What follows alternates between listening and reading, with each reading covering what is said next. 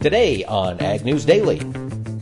Amazing what they went through during that storm. Some of the photographs and video are just unbelievable. Guys actually digging cattle up by hand. Good afternoon, ladies and gentlemen. Mike Pearson here on this warm and summery feeling Wednesday afternoon, at least here in Iowa. I am joined today by a congested and slightly sickly sounding Delaney Howell. Delaney, how you doing? I'm good, Mike. Well, I'm not really good. Are you good? No, because this is our second time now recording the podcast for today. My illness is affecting my mental capacity. I thought I was recording, and I guess I wasn't. So now we're doing a take 2 on today's podcast. Guys, I'm not feeling well. I just kind of want to crawl into a little ball. I took a Z-Pack last week. I thought I was going to be on the up and up, and I woke up the other morning and I'm congested and I am hacking up a lung. I feel like every 5 minutes I sound like a man or a smoker. A little bit. We need to get you some steak and eggs, Delaney. That'll cure what ails you. I need to get you an over medium egg topped off or on top of an 18-ounce ribeye. I haven't even had an appetite lately. See, that's the trouble. You need to cram some bacon down that gullet. That'll heal you right up. Some bacon, huh? Yeah, it'll lubricate your insides with grease, which is good for you. Make my throat feel a little less scratchy, maybe. Absolutely. But, all right, so that's the disgusting update on your health. Is some of the update we've got in the world of agricultural news. Yeah, absolutely. I want to just kick it off here with some news related to disaster aid and what's going on in our parts of Nebraska and South Dakota that have been hit so hard. We saw in the Senate, they voted 90-10 to clear kind of the first steps here in debating the already House-passed version of a $14.2 billion disaster aid package. That $14.2 billion disaster aid package is largely geared towards funds for states devastated by hurricanes, wildfires, tornadoes, etc., and severe weather that happened in 2018 and 17. But the Senate plan that was introduced today also includes a $3 billion package for farm disaster assistance, $150 million to rebuild rural community facilities, and another $480 million for emergency forest restoration. So a lot of that money is largely going to help out some of those folks that have been hit so hard by the flooding going on in Nebraska, South Dakota, Missouri, parts of western Iowa. We also saw that Secretary Sonny Perdue made mention of some USDA programs that also might be able to assist some of those people. There are about 7 different programs that producers could take advantage of if they are feeling effects from flood or maybe concerned about whether or not they're going to take prevent plant takers or had grain bins explode or whatnot. So we've got the emergency loan program, we've got the livestock indemnity program, non-insured crop disaster assistance program, the emergency assistance for livestock honeybees and farm-raised fish program, the environmental quality incentives program, emergency watershed protection program, and rural development programs just in general. But we still don't know what's going to happen for those folks that had grain bins explode or become devastated by these floods. Yeah, inundated by floodwaters. Yes, absolutely. Inundated. That was the word I was looking for. Thanks. I bet it was. Yeah. I bet it was. Inundated. Well, and you mentioned Secretary Perdue coming out. He made a statement earlier today, late yesterday, basically talking about those programs that you mentioned. And there is a maze of programs available, and Secretary Perdue said, quote, "I encourage area farmers and ranchers to contact their local USDA service center so we can work with them to identify the resources and tools needed to reestablish their operations. While farmers and ranchers in the area are resilient, the pain is real. We will do everything in our power at USDA to be as helpful as we possibly can." End quote. So Secretary Perdue has spent the last 2 years working to make the USDA service centers more customer focused. And Delaney, I tell you what, this is going to be a big test of how that overhaul has been working, because there are a lot of growers and ranchers who are going to need to get in there and get pointed in the right direction. And USDA workers, boy howdy, we're all pulling for you. You got your work cut out for you, negotiating and navigating that maze of programs that are available and making sure growers can get the assistance they need here in this time of trouble. Yeah, absolutely. I mean, that is going to be really important to see if they can follow through on their promises to really change the way USDA handles some of this business. Yes. And get in there, check it out. Growers, get in there soon. At least make a call. Let them know that you will be needing assistance. And, by all means, let's get this paperwork started as soon as we possibly can. So hopefully you can get some assistance, be it financial or organizational or whatever's available. Get it in your hands as soon as possible, because planting season is right around the corner. It is. And I mean, you look at so many of those fields, I can't imagine some of these people that planting is going to be right around the corner for them. Yeah, that's a good point. But you've seen it up close and personal. Yeah. Yeah. All right. Well, we'll continue to keep an eye on this news. And actually, speaking of news about the flooding, there was a positive story that made the news yesterday. Fox News picked up some photos that were circulating on social media, Facebook and Twitter, of loads of Iowa hay headed to Nebraska. And I've seen similar photos of Montana hay, of South Dakota hay, Wyoming hay. Farmers and ranchers across the country are doing what we do best in times of trouble, which is supporting our fellow friends and neighbors, even if we've not met them and they're 1,000 miles away. But I just thought it was fantastic to see Fox pick up this story and give it some nationwide press, because unfortunately, folks outside the Midwest, this devastation, this flooding, is they're not familiar with it. It just hasn't caught national attention with all of the Mueller report business and the Green New Deal business and the other shenanigans coming out of Washington, D.C., and hopefully this story getting some national press will help inspire others to donate what they can and to lend a hand to our fellow farmers and ranchers in need here this season. Well, and absolutely. I mean, we see so many things in the news right now taking away from really what's going on in the heartland. One of those, as you mentioned, Mike, is the Green New Deal. I know people tagged you on Facebook and Twitter, and people have sent me a couple of things, especially when you look at Senator Mike Lee. He presented kind of this funny depiction of the Green New Deal, and one of those pieces was about airline flights and just essentially creating these like fake made up animals of, oh, this is how Hawaii will get to the mainland and this is how Alaska will be able to. Using some internet memes to poke some fun. And so we see that actually made it to the floor. We saw senators on Tuesday promptly shot it down, and Democrats blasted GOP leaders for holding kind of a, quote, sham vote. But we also saw Republicans say and call this Green New Deal a disastrous socialist vision, as well as a, quote, big green bomb. So it really felt like between what Ocasio-Cortez put forth and then what Mike Lee put forth, kind of making a mockery of this whole thing. And I feel like they wasted time by even giving this time on the floor in the first place. Well, and that's the Democrats' argument. They were saying, it wasn't quite ready for prime time, and the Senate Majority Leader Mitch McConnell kind of rushed it in. Hey, if you want it, vote for it. But nobody was ready. A lot of them voted president. At the end of the day, this is a harbinger of things to come, Delaney. We're in 2019. We're looking down the barrel of a presidential run in 2020, and we're starting to get some of these grandstanding events beginning to take place. In fact, just here about 2 hours ago, there was a meeting in Iowa. Senator Elizabeth Warren sat down with the Des Moines Register to talk through one of her newest proposals, and I don't have the details on it yet. I assume we will get full details here later this afternoon. We'll have them for the podcast tomorrow. But basically, she is taking aim at, quote-unquote, corporate agriculture. She wants to change the way some of the large companies do business in rural America. And she specifically mentions DuPont, Pioneer, Bayer gets a shout-out, and Tyson all got shout-outs in her conversation earlier with the Des Moines Register, and, trying to, quote, break up some of the monopolies that are driving business in rural Iowa. And, it's no surprise. She is looking to make a 2020 presidential run, so she's coming to Iowa and addressing some concerns here in agriculture. As we get some details, as we get more light on what it is she's proposing, we'll get some more in-depth reportage on it and see what exactly is the senator from Massachusetts talking about here as it relates to agriculture.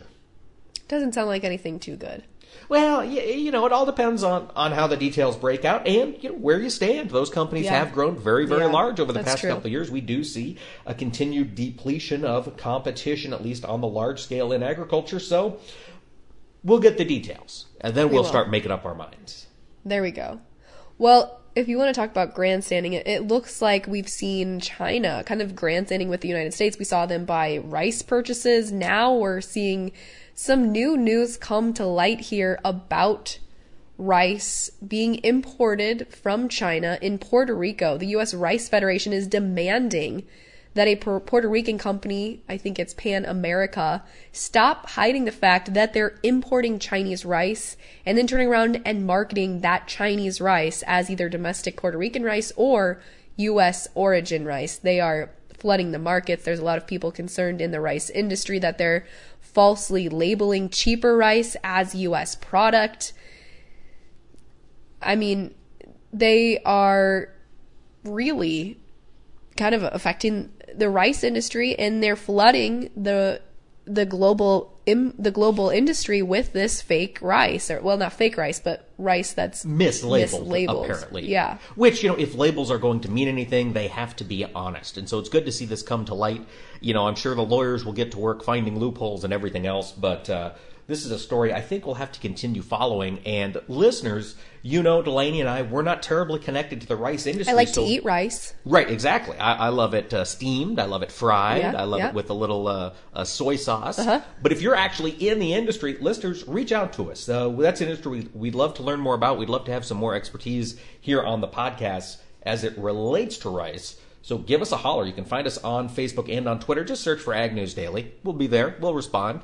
We got, a full company of workers ready to me and you. Me, you, and Madison. Yeah, that's right. Oh, but Delaney, let's see. What other news sources what other news do you have for us today? That was all the news that I really had for today, Mike. What about you? I just have a couple more stories. Quick one. We got a report from the Commerce Department earlier today. The trade deficit with China dropped bigly in January. China, of course, stepped up their purchases of U.S. soybeans. That caused soybeans plus some crude oil exports caused a 14% drop in the trade deficit with China. Basically, it now stands at a little over $51.5 billion for the month of January. And it didn't, of course, do anything for the markets today. This is January numbers. But it does, I think, help us out. It's another shout out to Washington, D.C. that, hey, agriculture and agricultural products can be fantastic tools in leveling these trade deficits and evening the playing field with China. So hopefully it'll buy us some good press in D.C. The other news story I had, Delaney, again, government report shocked the markets today. Crude oil stocks rose unexpectedly last week. Basically, market analysts were anticipating a decrease of 2.1 million barrels in crude oil supplies here in the country. However, they rose by 2.8 million barrels. So at the end of the day, there's 4 million more barrels of crude oil sitting in this country than analysts were anticipated. That is going to be bearish on price. That's good news for those of you who haven't yet perhaps contracted your January fuel needs, or not January, but planting fuel needs. But it's bad news for ethanol producers who have been struggling to find a margin. This will, I expect, put continued pressure on gasoline prices, which will, in turn, put continued pressure on ethanol producers who are struggling. And that, Delaney, wraps up my news for the day. Okay. Well, there was a lot to unpack there, Mike. I know one of the things that we need to unpack is also the commodity markets for today. Mike, will you do us the honors? I will love to, and I tell you what, if you are an end user of corn and soybeans, today was a great day for buying. If you are a producer, it was a tough day for making sales. A lot of red on the screen, but our markets are brought to us by our great friends at the Zaner Group. And remember, market volatility can create challenges. It can also create opportunities. If you need assistance with your marketing, reach out to our friends at Zaner. You can reach them at 312-277-0050 or visit them on the web at Zaner, ZANER.com, and tell them you heard it on Ag News Daily. In corn, the May corn contract dropped 3.5 cents at 3.73 3/4. December new crop down 2 1/4 to close at 3.98 even. Soybeans, oof. Ugly day in the soybean pits. May contract down 13 1/4 cents at 8.87 1/2. November new crop down 11 1/2 cents. Finished the day at 9.23 1/4. Slight strength in Chicago wheat. May contract up 1/4 penny at 4.69 1/2. The July up 1/2 to close at 4.75 even. Weakness in the cattle complex today. Live cattle April contract down 65 cents at 126.25. The June down $1.1250 to close at 119.60. In feeder cattle, the April contract dropped 32.5 cents at 145.90, with the May down 27.5. Closed the day at 149.52.50. And in hogs, front month April, big gainer on the day, up $1.60 at 81.32.5, with the May up 2.5 cents to close at 86.67.50. And we did see some green on the screen in the dairy markets. March Class 3 milk up 2 cents at 15.08, with the April up a nickel to close the day at 15.67. Delaney, why don't you tell us who we're talking to on this Wednesday edition of Ag News Daily? Yes, well, we will be talking to Tim O'Byrne, who works with the Working Ranch magazine, and also they kind of just do a really interesting podcast, launched that a little while ago. But I'm going to turn it over to Tim here to talk about ranching in rural America. Chatting with Tim O'Byrne today, who is the publisher and editor for the Working Ranch magazine. Tim, tell me a little bit, how did the Working Ranch magazine get started or come to be? Well, we're in our 14th year now, Delaney, and it started, the guy that owns the magazine, Drew Lawler, he's a California guy, and he just had the idea kind of out of the blue that the beef production industry needed a magazine that was kind of a little bit different. We're a little bit different than the other ones, and we kind of thick, glossy, kind of lots of photography, that sort of thing. And so he called me up one day and said, "Hey, do you want to be part of this project?" And I've been running with it ever since. Wow, that's awesome. So 14 years. Tell me a little bit about you're covering ranch life or beef production, but what are some specific topics, especially right now, that you're covering perhaps in the magazines? Well, the one that got the most attention lately is the Congresswoman Ocasio-Cortez and Bill Gates talking about the methane emissions of cattle, and that kind of got me a bit. I was a bit, because I didn't know the answers either. I was grasping at straw. I thought to myself, what would I do if I met the Congresswoman in the hallway and, I had a chance to say, let's go down and have a cup of tea or coffee or something. I'm going to set you straight on these, on the hard facts. And I didn't have that. So I went to Dr. Sarah Place, and she is the research, she's the lead researcher. You're going to have to edit because I got it. The lead researcher for the NCBA. So I got a hold of Dr. Sarah Place. She's the Senior Director for Sustainable Beef Production Research there at NCBA. And I said, I'm going to get some talking points, and I want to make it really clear, but they've got to come from irrefutable sources. So I found the sources I really wanted to use was NASA, and I wanted to use the National Academy of Scientists, and I wanted to use the Environmental Panel on Climate Change for the UN, and then finally Agricultural and Forest Meteorology and the U.S. EPA. Those kinds of, so now if I sat down with her and I said, okay, here's the facts about methane emission with cattle, and but if you want to debate, you're not debating me, you're not debating the beef industry, you're going to be debating irrefutable science. And so it was pretty cool. I mean, we got some really neat talking points. That's awesome. That's really neat that you had the opportunity to put that together and that you had a lot of response to that article. Tim, I want to ask you, since so many folks right now, especially in the Midwest and Upper Plains, are feeling the impacts from this flooding, what are you hearing from beef producers in particular? Well, we have a very vibrant Facebook page.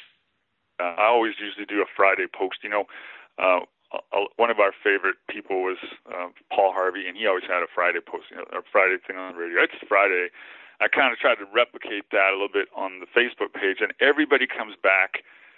We'll get 30 to 80 posts. It'll be videos, it'll be photographs and stuff, and it's amazing what they went through during that storm. Some of the photographs and video are just unbelievable. Guys actually digging cattle out by hand, and the flooding. It's pretty bad in Nebraska, is what I'm hearing, and it's kind of all hands on deck. Everybody's out there doing what they can. So we sure pray for them and hope that it subsides quickly. Absolutely. I think a lot of people are hoping that for sure, especially as we look at getting into, hopefully into planting and then into the summer grilling seasons, that we don't feel the effects of flooding and some of those animals dying from floods. Tell me, Tim, a little bit about your podcast. You guys run a podcast as well, so I've always got to promote other people's podcasts in agriculture. Well, I'm sitting here minding my own business, doing the rubber pencil thing, and this renegade by the name of Jeff Tigger Earhart calls me up, and he stole a copy of Working Ranch from the sale barn, and he says to himself, I can make a podcast version of this thing. And so he calls me up, and I'm like, podcast? I'm serious, Delaney. I said that. You didn't know what it was? That was only 2 years ago, and I seriously didn't know what it was. I thought it was what comes out the back of the combine when they're doing soybeans or something. I had no idea. And so he goes, okay, well, let me, block it all up and do whatever it is the radio people do, you guys. And he did, and then he said, I want you to kind of, come in with me as the co-host. And, I had to vet him out first because I didn't know who the heck he was, and it turned out to be pretty. I mean, he's an award-winning. He won an Emmy, back in his TV days, so he knows what he's doing. And for some reason, I don't know, we just kind of clicked. Like, he's a really good cattleman. He's more into the genetics. I'm more into the cowboy stuff, and because I did the big outfit cowboy thing and the feed jars and stuff. And so we just kind of hit it off. I mean, we're irreverent, always teasing each other, but we can get really, we can go anywhere we want with our interviews because everybody knows Working Ranch magazine and stuff. And so it's been really good. So we just celebrated 1 million feed hits a couple of weeks ago. That's exciting. We're getting 300 and we're getting 315, 320 downloads a day off of that thing. That's awesome. Yeah, so we're getting a lot of people calling because we have a hotline that they can call, 7 Ranch 15. You call it up, leave your beef. What's your beef hotline? We get all kinds of funny stuff, good leads. Yeah, it's really I love doing it, and I didn't think I would, but I really do. What's the most entertaining story that you've had somebody call in and share with you? It was just actually the other day. This lady called up. She must have been back east someplace, but she said, "I'm going to turn you off of my iPad, and I can't. And I just moved, and I don't know where my Verizon account passwords are, but I can't get you to turn yourself on."